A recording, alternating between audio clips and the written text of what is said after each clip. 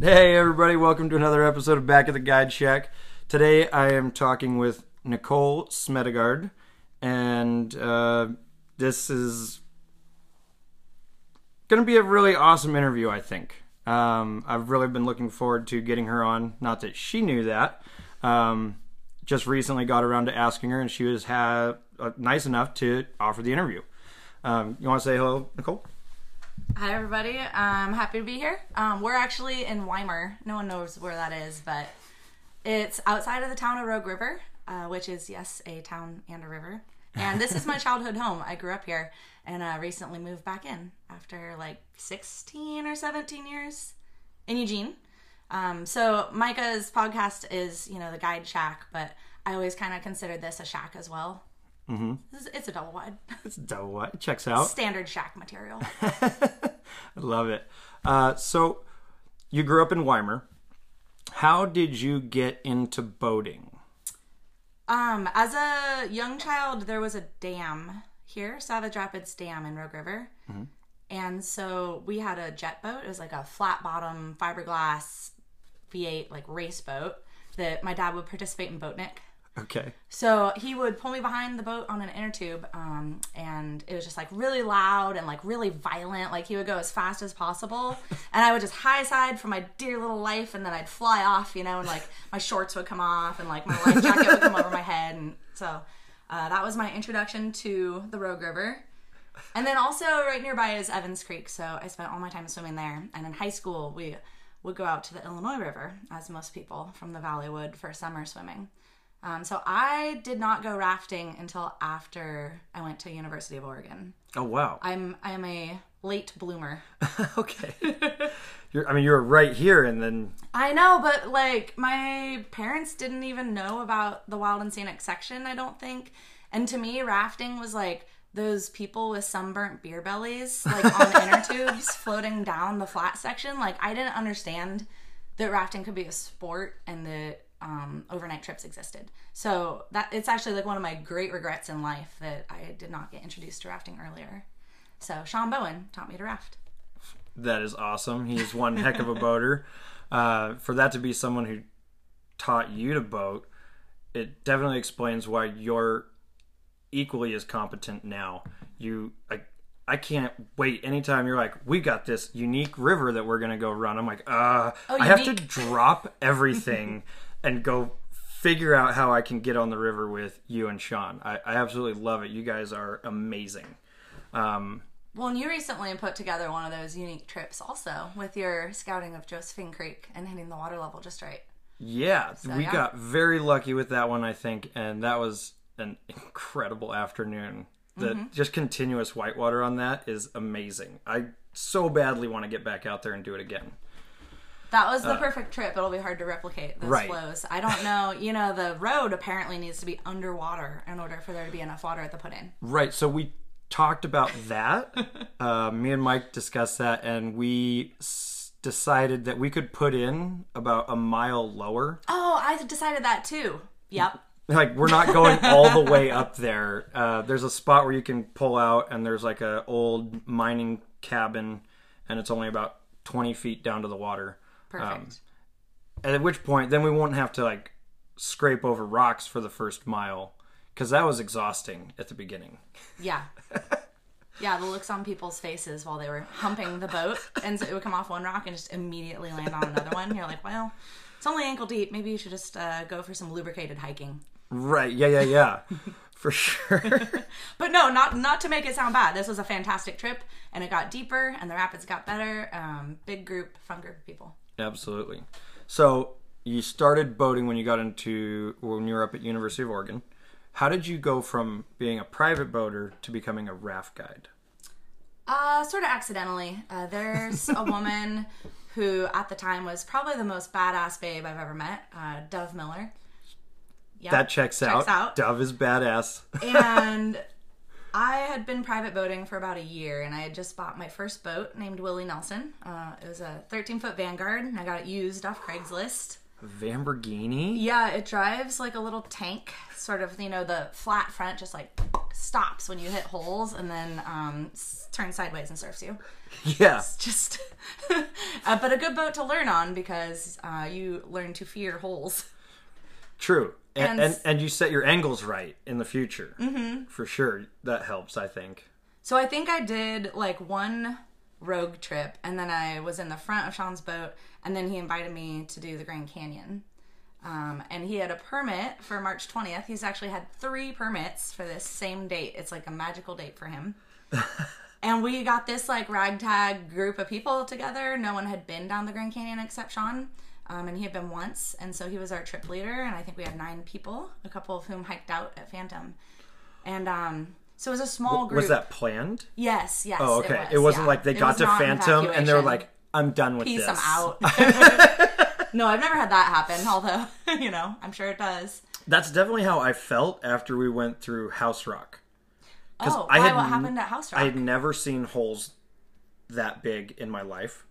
And you're like, we're doing this? I don't know, dude. And it was rated as a 7, or Mm-hmm. it was like a 6 or 7. And Garn had told me that it's a lot like Argo. Mm-hmm. That's not true at all. Thank you. So completely not. I like Argo. started running it the way that I would run Argo, which is different than a lot of other people, and ended up smashing the first hole like sideways. No, just like 4 feet into the side of the hole, like just on the edge. Mm-hmm. And I came over the top and was like, "Holy shit!" And I looked down, and there was an even bigger hole. Mm-hmm. And I got more into that one. Still made it through because I was far enough on the outside. But then floated around the corner and just thought to myself, we're fucked. There's no way I'm going to make it through this. If that's a 7, and there's still a 9 downstream. Yeah. You didn't do the downstream ferry angle where you like pull across the shallows and then whip the bow around? Okay. No, I pushed. Yeah, the whole thing. That's a bold move. I started on the left, and as soon as the current started pulling me, I just started pushing as hard as I could to the right. And then realized there's no way you're going to miss these holes. So I had to turn and just kind of point into them and smash them. Did you feel scared or did you feel excited? Like a little bit of both. Were you shaking? I came out the other side just really questioning whether or not I had made a good decision. Yeah. In the whole, like, coming down the Grand Canyon. Like, am I even prepared? Should I be here? Yeah. Am I a good enough boater to even be doing this right now? But we made it through without any hitches, so that was exciting. Yeah, my first time rowing House Rock, I was shaking as I rowed it. My arms felt like wet noodles because I had so much adrenaline going. And I also was like, this might have been a bad choice. Right. What have I done? But anyway, I got back from the Grand Canyon and I was like, actually, I think I can be like a boater. I built some confidence. Mm-hmm. And I didn't row most of the hard rapids on the first trip, but then I rowed my own boat the whole way the second trip. So also on Sean's March 20th. Nice.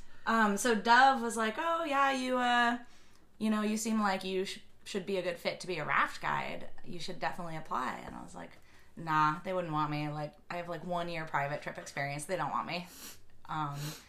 But then there was this really cold, kind of gray, wet summer in Eugene. And it was so disappointing. Like, in my mind, summer is like swimming weather, hot and sunny. And I was like, that's it. I got to get back to Southern Oregon, at least for part of the year. So I applied to every single outfitter that works on the Rogue on the Wild and Scenic overnight stretch. And within like 2 weeks, Kate called me back and interviewed me. And then like 2 months later, all the other companies called me for an interview. Yeah, that checks out. And I was like, okay, so I guess I'm doing this. And then the first thing that happened right before guide season is I went down to Illinois with Sean and got off the Illinois and then drove straight to Angels Camp for like a swiftwater rescue course. So I got there at 2 at night, 2 in the morning. It was dark o'clock. I was very confused because I like pulled into the operation and like I didn't see any cars or anything. And I was like, oh shit, am I even in the right place?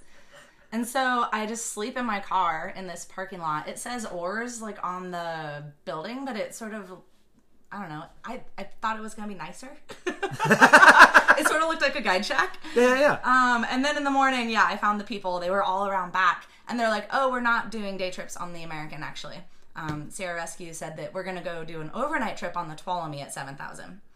And I was like, hell yeah. Okay. So I've got like my muck boots and like my pig farmer bibs and like a wetsuit and like not very good overnight gear with me because I like just took the things I had with me on the Illinois and just like drove. And I was like, oh no, this is bad. So I was one of only 2 people without a dry suit on that trip. And I just got my ass handed to me. And I seriously questioned whether or not I should be a guide.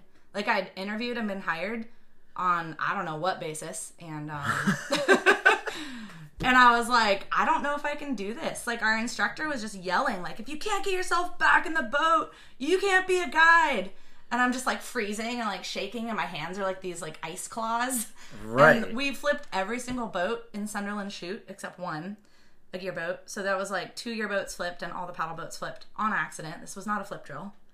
Oh my god. So there's like 16 swimmers or something just randomly strewn about the river, and you know, after that we're doing flip drills and stuff, and I was just like, this is insane, you know. And so that was what do you call that? Is that type 2 fun, or in the moment you're scared and it feels really difficult and you're like not having any fun, and then afterwards, like depending on how traumatized you are, like 1 to 2 years later, you're like, yeah, I want to do that again. I think I can do it better now. Yeah.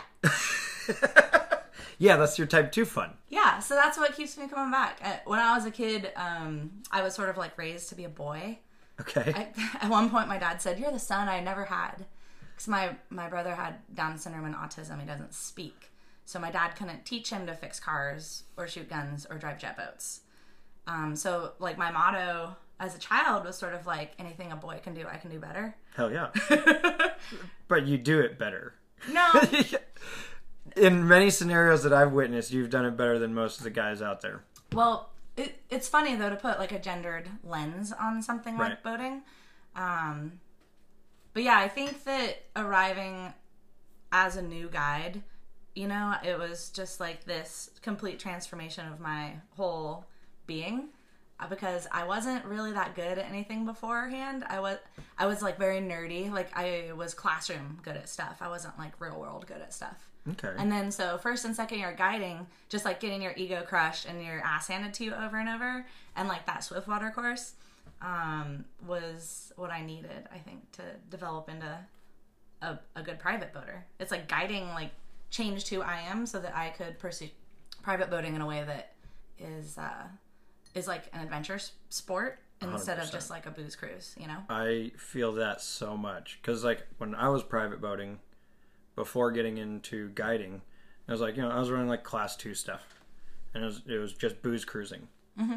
Then I got into guiding, and it was like, okay, I'm kind of pretty good at this. Maybe we should push it a little more. Let's see what we can do. And then I ended up meeting you. And you invited me on a bunch of trips that I never would have been on. That definitely, when I got done with it, I looked back and was like, in the moment, there were a couple points where I felt like I was a little over my head. Well, you were just yelling the whole time, so I thought you were having fun. Yeah. Well, there's that, too. It's really hard to tell with me. It's hard. When me and Jay Blue are in a boat together, there's a lot of hooping and a hollering. And you and Danielle, too. Well, yes. We're all loud. We're all very loud people. Sean and I would look back and be like, are they okay? And I'd be, I think that's a happy yell. I think that's... I think. It's hard to differentiate between the, oh shit yell and the, that was awesome yell. I get that. Yeah. I think for a lot of people, that feeling you get after the rapid, like, is what you're chasing. Mm-hmm. It might be an oh shit yell in the moment, but it becomes a hell yeah at the end. Right. And I think that's probably one of the more rewarding things. It's like you get to turn around and look back and you're like, hell yeah. 30 seconds ago, I was questioning some of my decisions, but now I feel like I did it. We did it well. Let's move on to the next one. It's such a good confidence booster to be able to constantly like challenge your own limits and keep that progression going.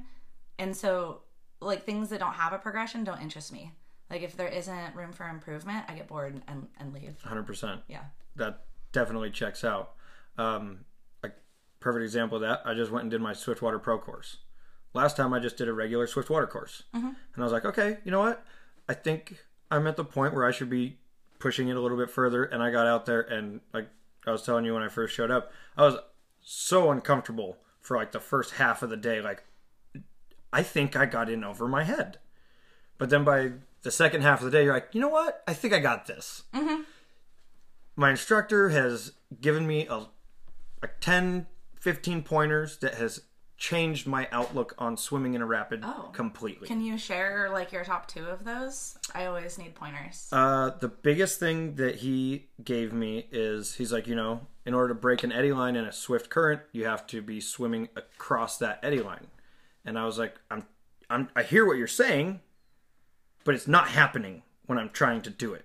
Were you like rolling instead of swimming? I was doing both. I was swimming into it, and then where I thought I was supposed to be rolling, I was rolling. And then I was somehow like 10, 15 feet below the rock, swimming upstream, trying to get back into the eddy. Got it. And then he just kind of was like, you're a boat. He's like, when a boat hits an eddy line and it peels out? I go, yeah. He's like, that's what's happening to your body. You need to feel where your legs are being pulled, and that's the back of your boat. Mm-hmm. Be a boat. I know you know how to control a boat. Angle. Right. Keep your angle. Don't let the river pull your legs around. Keep it in that same direction. And that in itself was like, oh. You're like, oh, I knew that. I know how to control a boat. I'm a boat. Cool. Got it. You're kind of sinking, but you're a boat. You're like a neutral buoyancy boat. Yeah. The other thing that I picked up from our instructor was he told me not to kick my feet. I had been kicking my feet through the rapids, and every rapid that we swam for the first half of the day, my legs were just getting destroyed on rocks. You're hitting the rocks. Because I was kicking my legs.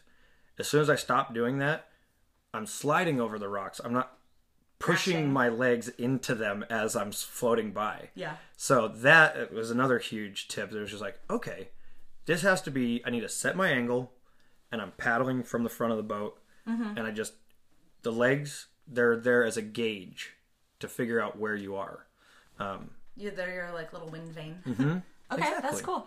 And I think those were probably the 2 biggest tips that he gave me. That was just like, game changer. I feel drastically more confident now. Nice. And that's why people take the courses. There's a lot to be said for instruction, like someone watching you and giving you instant feedback instead of you're just swimming a rapid and it doesn't go well and you don't know why. Right. Like, you're like, it must have just been a bad rapid. But like, there are definitely techniques. For sure. I think I remember the first time I really sort of had an aha moment swimming a rapid. There's a section of the North Fork of the Middle Fork of the Willamette, just below the Miracle Mile. It's the bottom of the Miracle Mile. It's the swimmer's alley. Okay. And I swam it. That sounds exciting. I know. But it was so shallow and swift, and there was nowhere to get out. And so I kind of just like did this Superman thing where I was flat on the surface, and I actually pointed my face downstream, which we always tell clients never to do. But it allowed me to swim aggressively with a ferry angle in behind these little micro eddies, because I could approach them like as if I was a boat. And so my life jacket was taking the rocks, and I was just kind of like slithering over them. I swam this whole thing. I didn't get my IK back till the very end. Oh my gosh. And I didn't get a single bruise. That's amazing. It was amazing. Everyone was like, oh my God, are you okay? That must have really hurt. And I was like, no, we're good. Life jacket got it. I've just been sliding over all these into these little eddies. It's like a little penguin. Just like, I love it. And I'm going to be teaching Swiftwater Rescue this spring, starting in June. Very cool. I'm that excited about it. Your operation, or are you working for someone with that? The certification will be American Canoe Association, but it's my business. And gotcha. I'm taking the instructor course in Eugene as soon as I get back from the Middle Fork Feather. Very cool. That's like my whole end of April is just super jam-packed with like back-to-back boating stuff. So yeah, I take the instructor course, and then I have a couple days off before I start the rowing clinics at Oars, and then I have 2 Swiftwaters, a regular one, level 4 ACA cert, and then also a women's. So I don't have any reason to think I won't get checked off to be an instructor, but you know, hopefully that goes well. Absolutely. How would somebody sign up for one of those classes? Oh, it's on the website. My website is Nature Nicole Whitewater, and there's online booking, or you can just email me or call me. Perfect. But yeah, there's only one spot left actually on the June 1st one. And it's all people I know. It's all private boaters who I've been on the river with in various scenarios who were just like, oh, you're going to be doing that? I couldn't find anyone in Southern Oregon that was doing it. Like, I'll totally sign up. And so I think there's sort of a lack of instruction down here. It seems like it's full 100%. It's like full of yahoos and like people want training, but there isn't really training that's accessible. You know, either it's like you have to drive to Coloma, like you just did, or it's super expensive, or, you know, to go through a company, they're doing like a guide training, but they're not necessarily like targeting it at private boaters. Right. So if you don't actually want to be a guide, it's not super helpful to take the guide training. Right. When I did my guide school, there was a lot of like, this is how you set up camp. This is how you rig your boat. Yeah, private boaters don't need that. They're going to... I mean, maybe they do. It's possible. It might make their lives easier, but yeah, like they pretty much, for the most part, know how to feed themselves and take care of themselves. So yeah, so with my group, the people I know that are signed up, we're really going to focus on like boating as a group to progress to class 4 and above. That, you know, working on boat spacing and team rescues and communication and like setting yourself up so that if somebody does get in trouble, like people are in the right place because they anticipated it. You're not, you know, a mile downstream. Yeah, absolutely. And then obviously all the hard skills: swimming, ropes, wading, learning about vector poles. Love the vector poles. Vector poles are great. I have a confession though. Okay. I haven't taken math since junior year of high school. Okay. So yeah, I got a BA at U of O in English. I don't understand how a vector pole works. Sean tried to explain it to me. He got out this like book on trigonometry and he's like, blah, blah, blah. And he's showing me the diagram and I'm like, so because of trigonometry? Because of triangles. It works because of triangles. It works because of triangles. Yes. Yeah. I also have no idea how it works. All I know is that if you grab it in the middle and pull on it at the right angles, it increases your pull. Yeah. Just like... So I would love to see you get somebody for your show who can actually explain in layman's terms how those vector forces work. I think probably the right person for that would probably be Mr. Lumen. Yeah. But that'll be a different day. Yes. What would you say is your favorite craft to paddle? Oh, paddle cat by far. So when I started rowing. First, I was on the little empty 13-footer, and then I was on the big 16-foot heavy gear boats at work, and then heavy gear boat on the Grand Canyon here and there. So the rowing was like my control freak part of me, being really happy because I can put the boat wherever I want, and I know what's going to happen. There's no like second person involved. Right. And what did you say at one point? You said that an R2, or was it Ryan that said this? Oh, it's Ryan. Yeah. Ryan Do you know what I'm going to say? Yes. What Please do. I think he said it's like having like two arms, but one of your arms is another person with a paddle or something. Right. So it's like it's like rowing with two brains. Two brains, yeah. And two separated arms. And the problem with that ideology in my mind is that the brains aren't connected, and if you're not talking to each other, you have no idea what the person on the other side of the boat is going to decide to do. Yes and no. So, when Sean on a whim bought a high side paddle cat, which is a very small craft. It can do most things hard shell kayaks can do. And it's so small, in fact, that it's very tippy. It's a good learning curve. And so we learned to R2 on that as just an experiment. And we started doing really creaky stuff. We went down like Opal Creek. God bless its little soul. Hope it comes back one day. Poor little Opal Creek. Oh. And things like that, right? Kind of steep, narrow, rocky, you know, like Upper Quartzville. Things that hard shell kayakers are like, ooh, you're going to take a raft on that? And we're like, well, it's a paddle cat. It's not a raft. And so it totally changed my perspective because I went from being solely like an ego boater where you're like, I can put my boat where I want, to it being a team sport.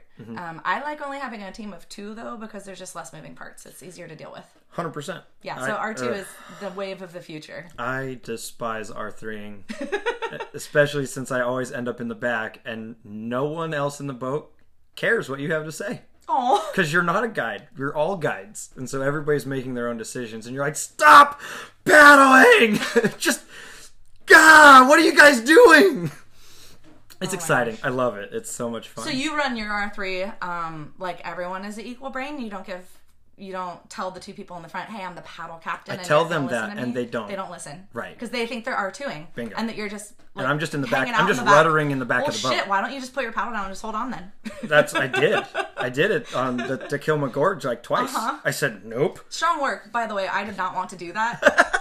Way to step up on that move. I was like, not it, nose goes. Not it. And as soon as you said not it, I was like, that leaves me. That leaves me. Shit. Okay, let's do it.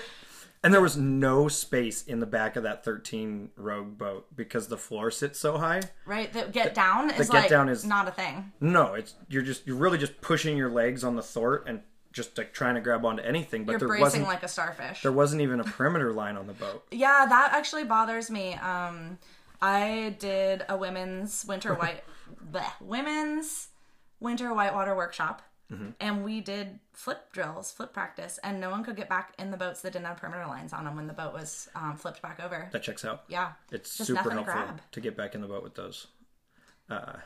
Yeah, so note to self, when borrowing boats, make sure they have the proper equipment so that you can re-enter. 100%. Whatever that might be for you, you should do it. And make sure it's there on anything where you might flip. Mm-hmm. Something that my instructor on my Swift Water course showed us is he did a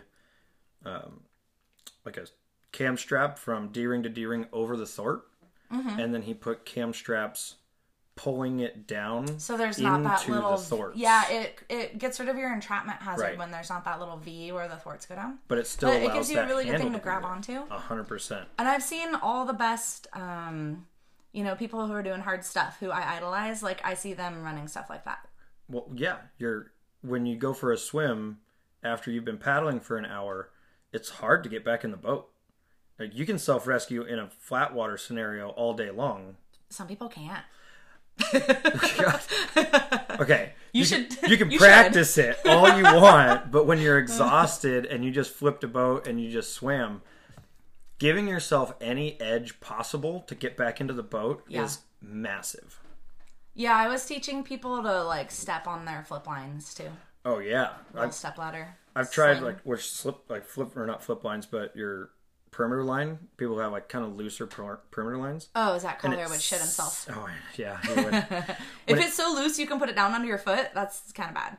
I saw somebody use their knee.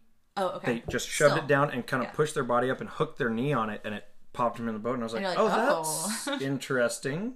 I've been in those scenarios where I've tried to climb in and the strap just goes down into the water, and you're like, I'm fucked.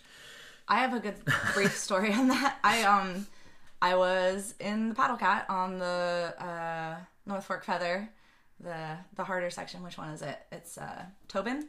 Mm-hmm. And we flipped in that like brushy undercut spot, and the perimeter line went over my head as we flipped because I was hanging onto it while I high-sided. Oh, whoa, and it was great because it kept me with the boat.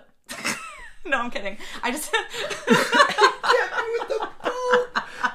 No, we just shot into the eddy, and I was able to just take it back off, Right. But it was like, okay, yeah, this rope stretches when it gets wet. We need to add something. So we added a cam strap and shortened the perimeter line, and then the cam strap is hooked to the D-ring and the end of the bite at the end of the rope, and so then you can cinch them together so that after you start going and it gets wet and it loosens, you can cinch it up. So that's the new trick on our boat.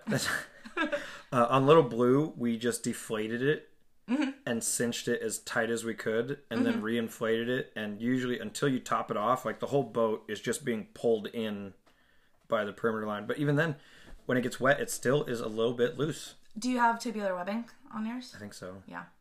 I don't know. It's not my boat. I want to just get... I just borrow it. I want to just get like some static line and just use that with the cam strap today. That would probably be ideal. Yeah. I find the tubular webbing is hard to get my fingers under compared to a round rope. Okay. When your hands are really cold and you're trying to get back in. Yeah, if it's sitting flat on... if it's flush, it's you're like clawing at it.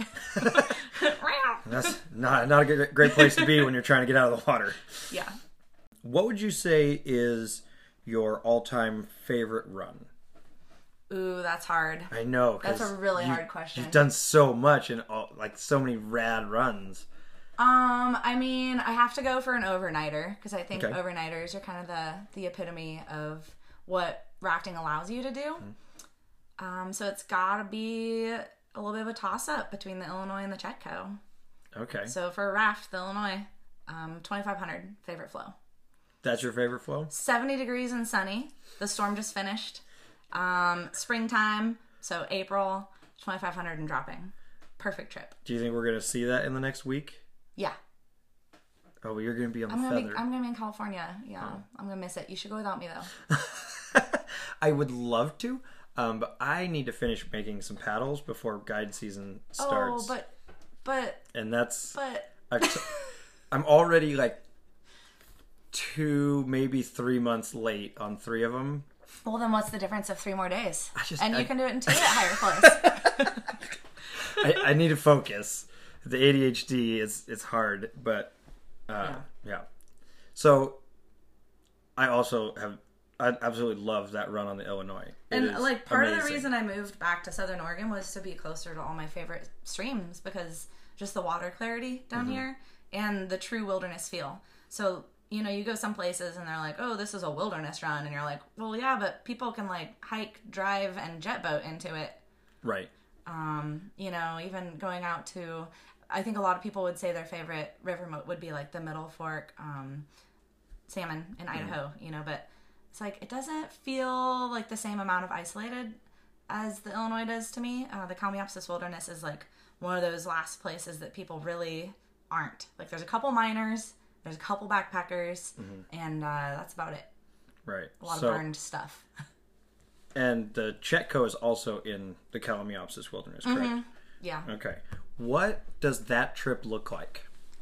It's a little bit of a suffer fest to get in there because it's a 9-mile hike from the access point that I like to use. And to be clear, that hike is not flat ground. No, I mean, of course not. Have you been to the Klamath Mountains? It's not terrible, though. So you go up, I don't know, just 900 feet or something at the beginning. And then you kind of follow the ridge. And then there's another little up after Bailey Cabin. But then the descent is actually the hard part. Your knees sort of turn to jello when you're carrying a heavy pack. And it's like a 2,000-foot drop over the course of like less than 2 miles. And it's very loose. So the descent at the very end of the day is the hard part. Yeah. But there are other ways to get into the Chetco. I hear you can come in from like the Vulcan Lake side and put in higher up. You can also go over Chetco Pass. So you would start on the Illinois River drainage. You would walk across the Boy Scout Bridge, and then you would hike up the hill behind that camp, and then drop down, and that puts you in further down the Chetco. So you'd put in at Slide Creek instead of Carter Creek. But we did that the first time I went, and I didn't like it. It was a lot of steep elevation at the beginning, and it just felt stupid to hike all the way out of one drainage and into the next drainage. Yeah, that checks out. I would rather drive partway to the top and then hike for longer than have to hike straight up and then straight down. Like, I'd rather follow the ridge. But that's just my personal preference. You also get a little more rafting out of it. You do. There's actually a really pretty section up there. Magic Canyon, I think it's called. How many days does that trip take? If it were high water and you were very fit, you could do the whole thing in 3 days. So 1 day of hiking, 2 days of boating. Okay. I figure if I'm going to hike my ass all the way in there, I'm going to take my time and enjoy it. So we usually do 1 day of hiking and 3 days of boating. And this is at flows of like 500 to 2,000 in the Brookings gauge. Okay. But yeah, I've definitely heard of people doing it quite a bit higher. And, you know, it being possible that you could even do it in 1 day with a hard shell. Like, for instance, if you were to come in from Vulcan and it was like 5,000 in Brookings and you had a hard shell, you could probably make it all the way out in 1 day, as long as you don't have mishaps. At that flow, do you think you could fit a raft down it? Oh, yeah, absolutely. So you just have to have some really motivated people to carry in some boats. Yes. And you can't use anything mechanical because you're in the Kalmiopsis Wilderness. Correct. Yeah, no wheels, no motors. You could horse pack, or you could hire a Sherpa. Yeah. Okay. You can make your boyfriend carry your boat for you. Yeah. I don't know. I think it'd be hard to get my boyfriend to carry the boat for me. You just need to get a better boyfriend. That checks out. So that trip is special because the access difficulty keeps all the people out. And it's also really good whitewater. Mm-hmm. Super fun. Yeah, I've seen a couple videos of it, and it looks pretty incredible. And the water looks clear. Yeah, it's like probably similar clarity to the upper reaches of the Smith River drainage. Oh, wow. Yeah, it's really clear. It's more of a blue than a green. The Smith is kind of a green, like an emerald. The Chetco is more of a teal. Interesting. Yeah. That's fun. Do you have just like a favorite memory from the river that is something that you love telling around the campfire? What's your best story? Oh, well, I always end up telling carnage stories around the campfire because that's what everyone wants to hear. Yeah, that checks out. And they're only my favorite in that they make good stories. Mm-hmm. I do have this one memory of commercial guiding that sort of keeps me going when I'm having some customers that maybe I'm not enjoying as much. I'm like, it's okay. The next batch might be really good. Mm-hmm. So this trip was a charter trip for the birthday of somebody who ran the Adventure Travel Trade Association, which is like an international entity. Okay. Really cool people. And we did an activity where everyone drew names from a hat and they got like kind of a secret Santa, or a potlatch, if you will. And the goal is that by the end of the trip on the last night, you have to have made a gift for the person whose names that you drew. Oh, that's fun. And the gift has to be like of things that you found on the trip. You can't be like, here's my necklace that I brought. It's like something you gotta created. make it. Yeah. So people made all sorts of really wild things. A popular one was like rock and plant art. But this one guy just comes out of the bushes at Tacoma and he's wearing a kilt and he is playing the bagpipes. And is he on your trip, or is this just a random person? Customers. Okay, this is one of your customers. Very cool. And he walks down the hill playing the bagpipe, and his gift is a song for one of the women on the trip. And in the middle of his bagpipe song, every so often, there's a reference to flatulence, and he makes a farting noise with his bagpipe.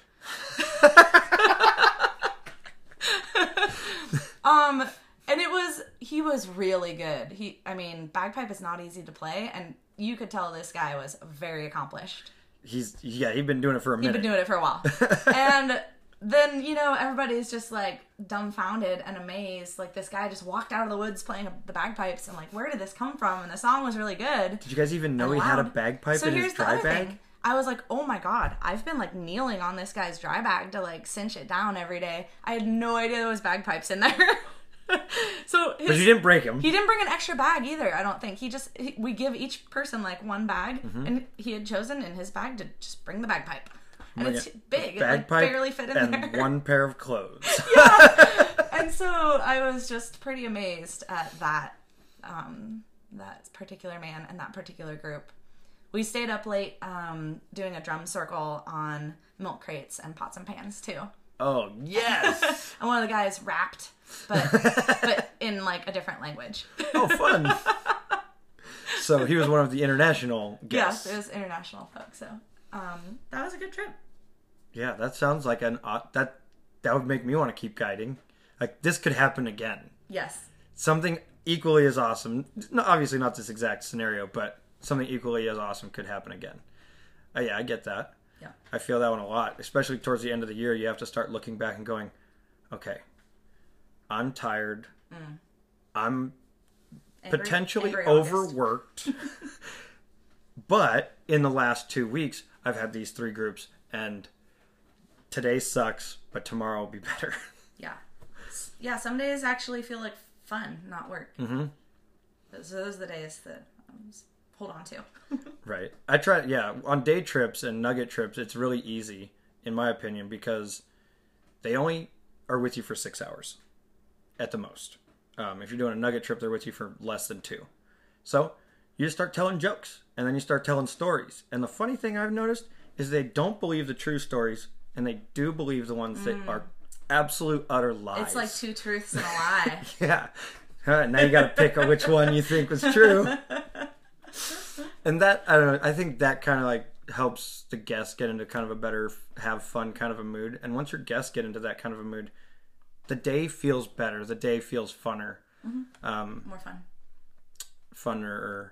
Funnister. Funnister. I think that's it. Funnister.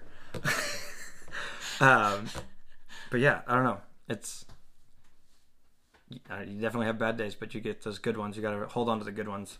And it's hard to remember the good ones sometimes because you're like, yeah, no one is ever like, remember that time that really scary rapid just went really smoothly? It went super smoothly and we had a great time that afternoon. I do actually have fun in disaster scenarios, though. I think it gets me going. I get excited. Yeah. You'll never forget them either. I truly am having fun. I like problem solving. Mm-hmm. So if there's a complex problem and there's no obvious answer, and as long as it's a heads up situation, there's nobody's person is in danger. Right.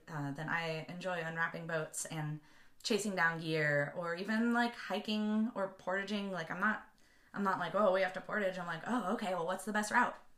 Can I set up a rope to make this easier? Right. No, that makes sense. Yeah, it's like real-time problem solving all the time. It's like life, man. It's like life, man. Now you start pushing for adulting. Ooh, yeah, using that's real a hard words. pass. I'm really hoping that by starting this little side business, I'm not going to have to do any adulting in the winter. That I'll be able to just have like some shoulder season courses that I'll offer, and then I'll be able to take off like December, January. Mm-hmm. We're tentatively planning on doing an Ecuador trip next January. Oh, wow. As long as, travel is all good to go and everything. That sounds like fun. Yeah. So earlier you had referenced your women's whitewater training course? It's just private trips. Right. With a focus on building like safety awareness and self-rescue and group rescue. So we just go boating. It's not for money or anything. It's just like a thing we do, me and my girlfriends. And then like at the end of the day, we'll do some flip drills, or during the day, we'll like talk about how to scout. Or it's just more intentional learning than a lot of times where now, especially like the people I boat with regularly and who I know their ability level, we all just show up at the put on our gear, jump in the water and go. No one's like, here's our safety considerations for the day, and here's our learning goals for the day. So yeah, the women's winter whitewater workshops is meant to like support women who are trying to step up from class 2 to 3 or 3 to 4, and who maybe like just got a dry suit and haven't been winter boating before, to like kind of like let them know that there's a support network and that they can push themselves there, instead of feeling like they're holding up the group if they want to try something that might go wrong.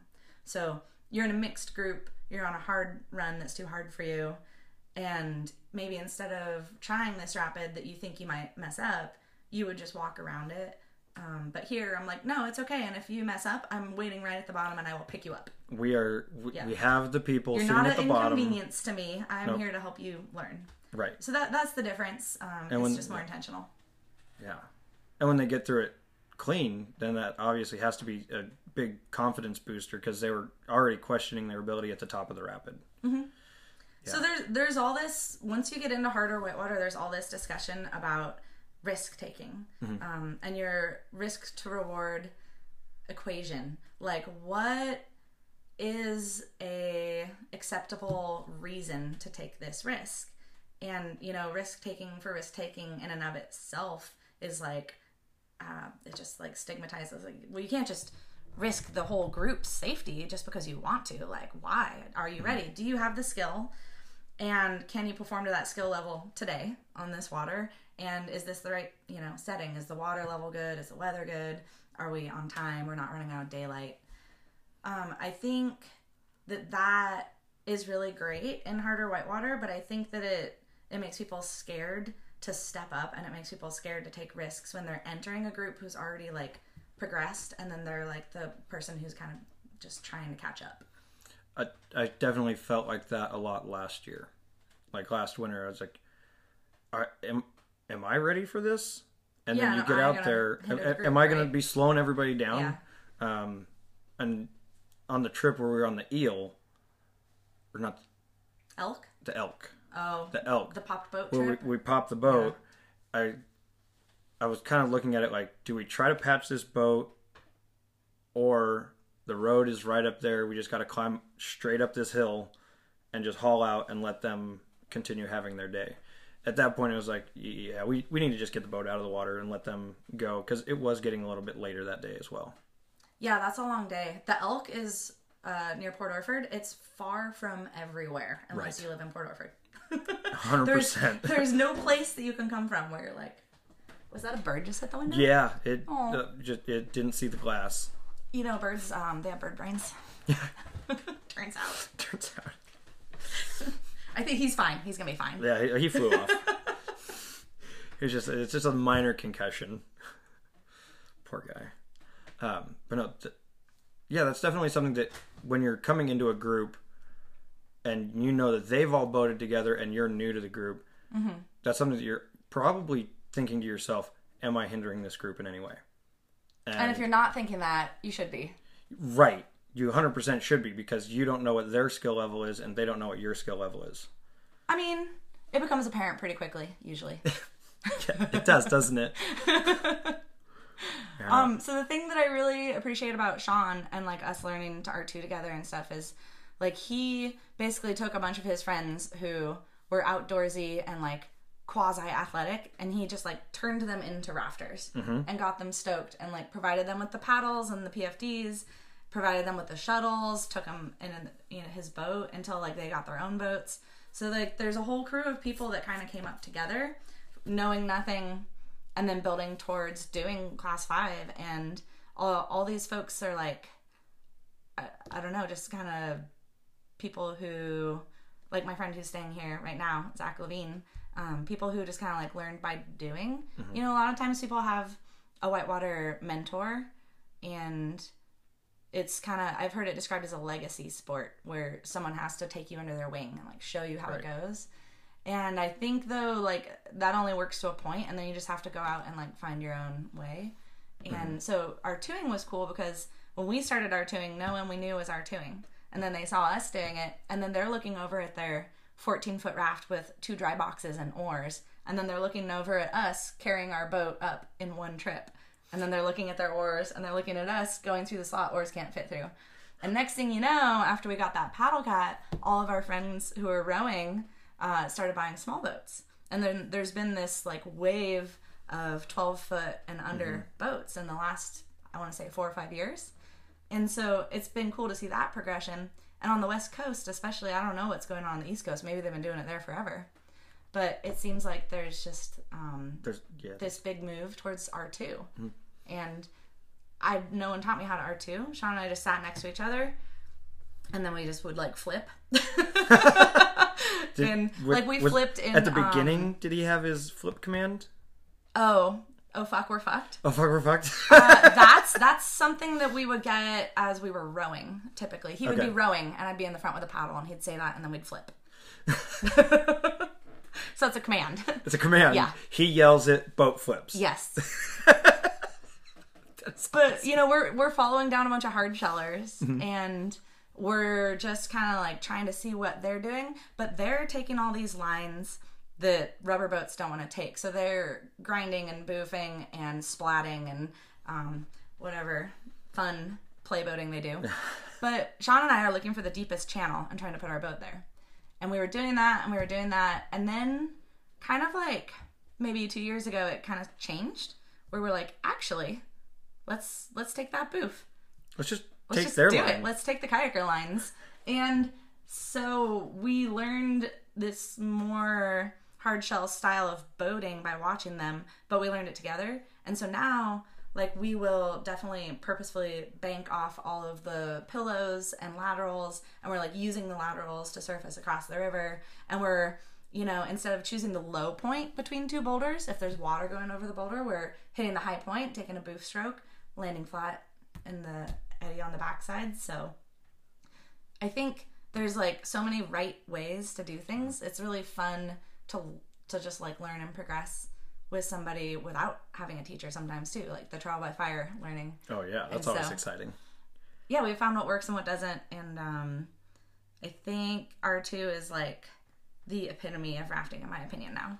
Like, I don't want to row gear boats unless I'm getting paid. Like, I want to R2. Yeah, no, that checks out.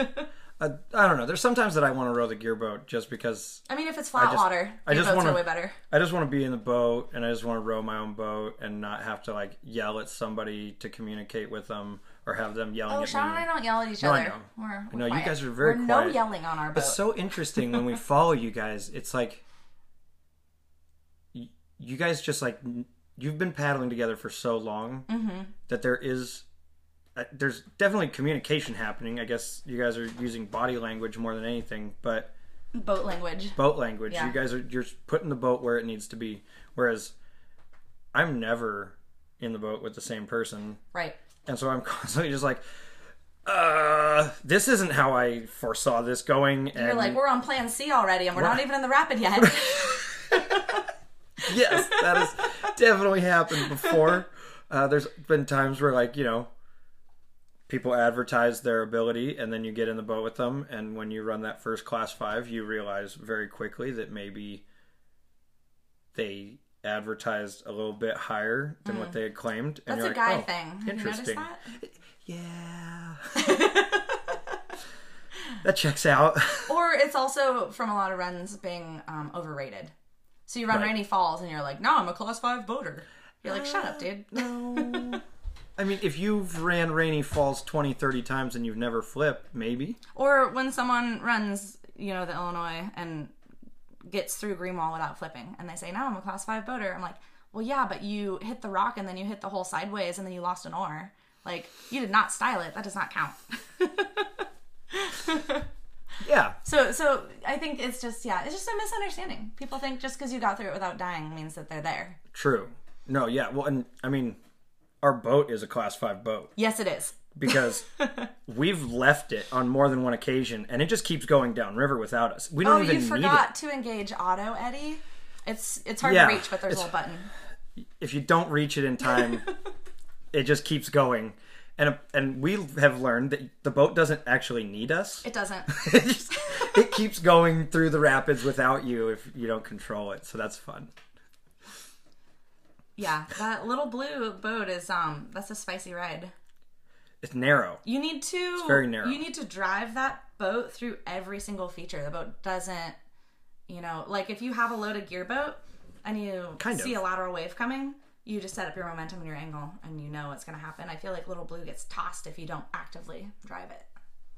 Yeah, a little bit. I R1'd the Sandy Gorge in it, and that's when I realized that the boat's going to keep going downstream. Mm-hmm. You don't have to paddle like an absolute savage all of the time. Wait, you just figured that out? It's like I've been hoping that that's what would happen, and then when I was in the boat all by myself and there was not the option to be going 100 miles an hour. Because you would just be going in circles if you were savagely paddling just, on one side. I think I learned a lot about the importance of just getting the boat angle in the right currents and just letting the river push the boat through the rapid. I've heard people say that to learn to R2, you should start by R1ing. I would not tell them that that's a bad idea. I would start R1ing on class 1 and class 2. Yes, that. And then progressively work your way up. But no, it gives you a lot better understanding of where should the boat be pointed and what should I be doing from here to make it go there. Versus, there's 2 of us. Right. If we just paddle as hard as we can and point the boat in whatever direction, it's going to go over there. So yeah. As I'm getting harder to get out of bed in the morning, I'm trying to do less things and work less hard. Yes. Let the river do the work is how most people would put that. Yeah. Yeah, paddling hard is important when there's like one feature that you need to paddle hard for, but I think if you just paddle hard all the time, you're going to wear yourself out in a way that like you don't have the ability to perform at your skill level late in the day. Like, I get tired after like a 10-mile day. Yeah. Oh, at the end of the Josephine Creek, I was exhausted. Yeah. I was just like, oh my gosh, now I have to ride back to the put-in. Thanks for doing that, by the way. Oh, yeah. There was a couple scary points driving back. Mm-hmm. Like, there's that one spot where it pinches real tight and then it drops over the hill. Yeah, coming up from the other side, you can't see that hole. Oh. I almost put the Jeep's or Mike's truck's front wheel in it and like just barely missed it. It was like driving up the hill to get away from it. I was like, oh my gosh, I just want to go home. Meanwhile, we were at Taylor's Sausage having beers and burgers. Yeah. Yep. Strong work. Yeah. No, that was a pretty rad day. Thank you for coming out with us. You guys actually ended up leading the trip, which was sweet. We prefer to be in front. I prefer you guys to be in front. I don't like all the other boats blocking the view of what's coming and then getting stuck. Or and then taking some crazy line and then you think you should follow them and then you get there and you're like, that was wrong. I actually have a short, scary story about that. We went and did Lawson Creek, which comes into the Illinois River across from the Oak Flat Takeout in Agnes. And we were it was a 2-boat trip, just Zach Levine in a hard shell and Sean and I in an inflatable, and we were following him, and there's this blind corner, and he just starts paddling super hard to the right all of a sudden, and so we're like, well, there must be an obstacle on the left we need to avoid, and so we start doing that too, and then we come around the corner, and there's a log on the right at the bottom of the drop, so we took the drop and swam into the log and like lost our boat for a second. When you could have gone left when over we the could have log? just gone left and taken a bigger drop off a banked corner and totally avoided the log. But exploratory boating, it's like no one knew the log was there, no one knew the drop was there, right. And it was a blind corner in somewhat continuous water. There wasn't anywhere to like, quick, we'll just eddy out and look at it. And, you know, if Sean and I had not been reacting to what we saw the other boater doing, we would have just ridden the current around the outside of the bend. Right. So that was definitely a good lesson that, like, actually, I like to be in the front and make my own choices, and I'm not going to react to what I see other people doing because I don't know what they're doing. I don't know why they're doing it. I don't know what's happening in their heads. It might not be the same thing that's happening in my head. Probably not, actually. It gets weird up here. I'm just sorting stuff out as we go. Yeah. No, everyone was fine, and we got our boat back, but it was sketchy. That's scary. I was, like, standing on the log, and Sean's dry suit was, like, stuck on one of the sharp branches. And I was, like, reaching underwater and, like, helping, like, try to get his, like, cuff unstuck. And he was, like, in the water. Ugh. Yeah, wood is just the worst. Like, I will take a rock sieve obstacle any day over a downed tree. That checks out. Is there anything else you want to say before we close up? Just that it's been super fun getting to know the Southern Oregon crew. And I'm glad to be here and be boating, and I think people should change their lifestyles, quit their jobs, get a van down by the river, buy a boat. 100%. It's the only thing that matters. That checks out. That's what I've been doing with all my friends, just trying to convince them all to quit their careers and become raft guides. Mm-hmm. It's a solid life choice. Yeah, why not? So many other things that you could do that are not as good. I agree. All right. Well, thanks for listening, everybody. Thank you for having me, Nicole. This was incredibly awesome. I've absolutely loved this conversation. This is so much fun. I really hope that we get an opportunity to do it again in the future. Okay. See you next time. Bye.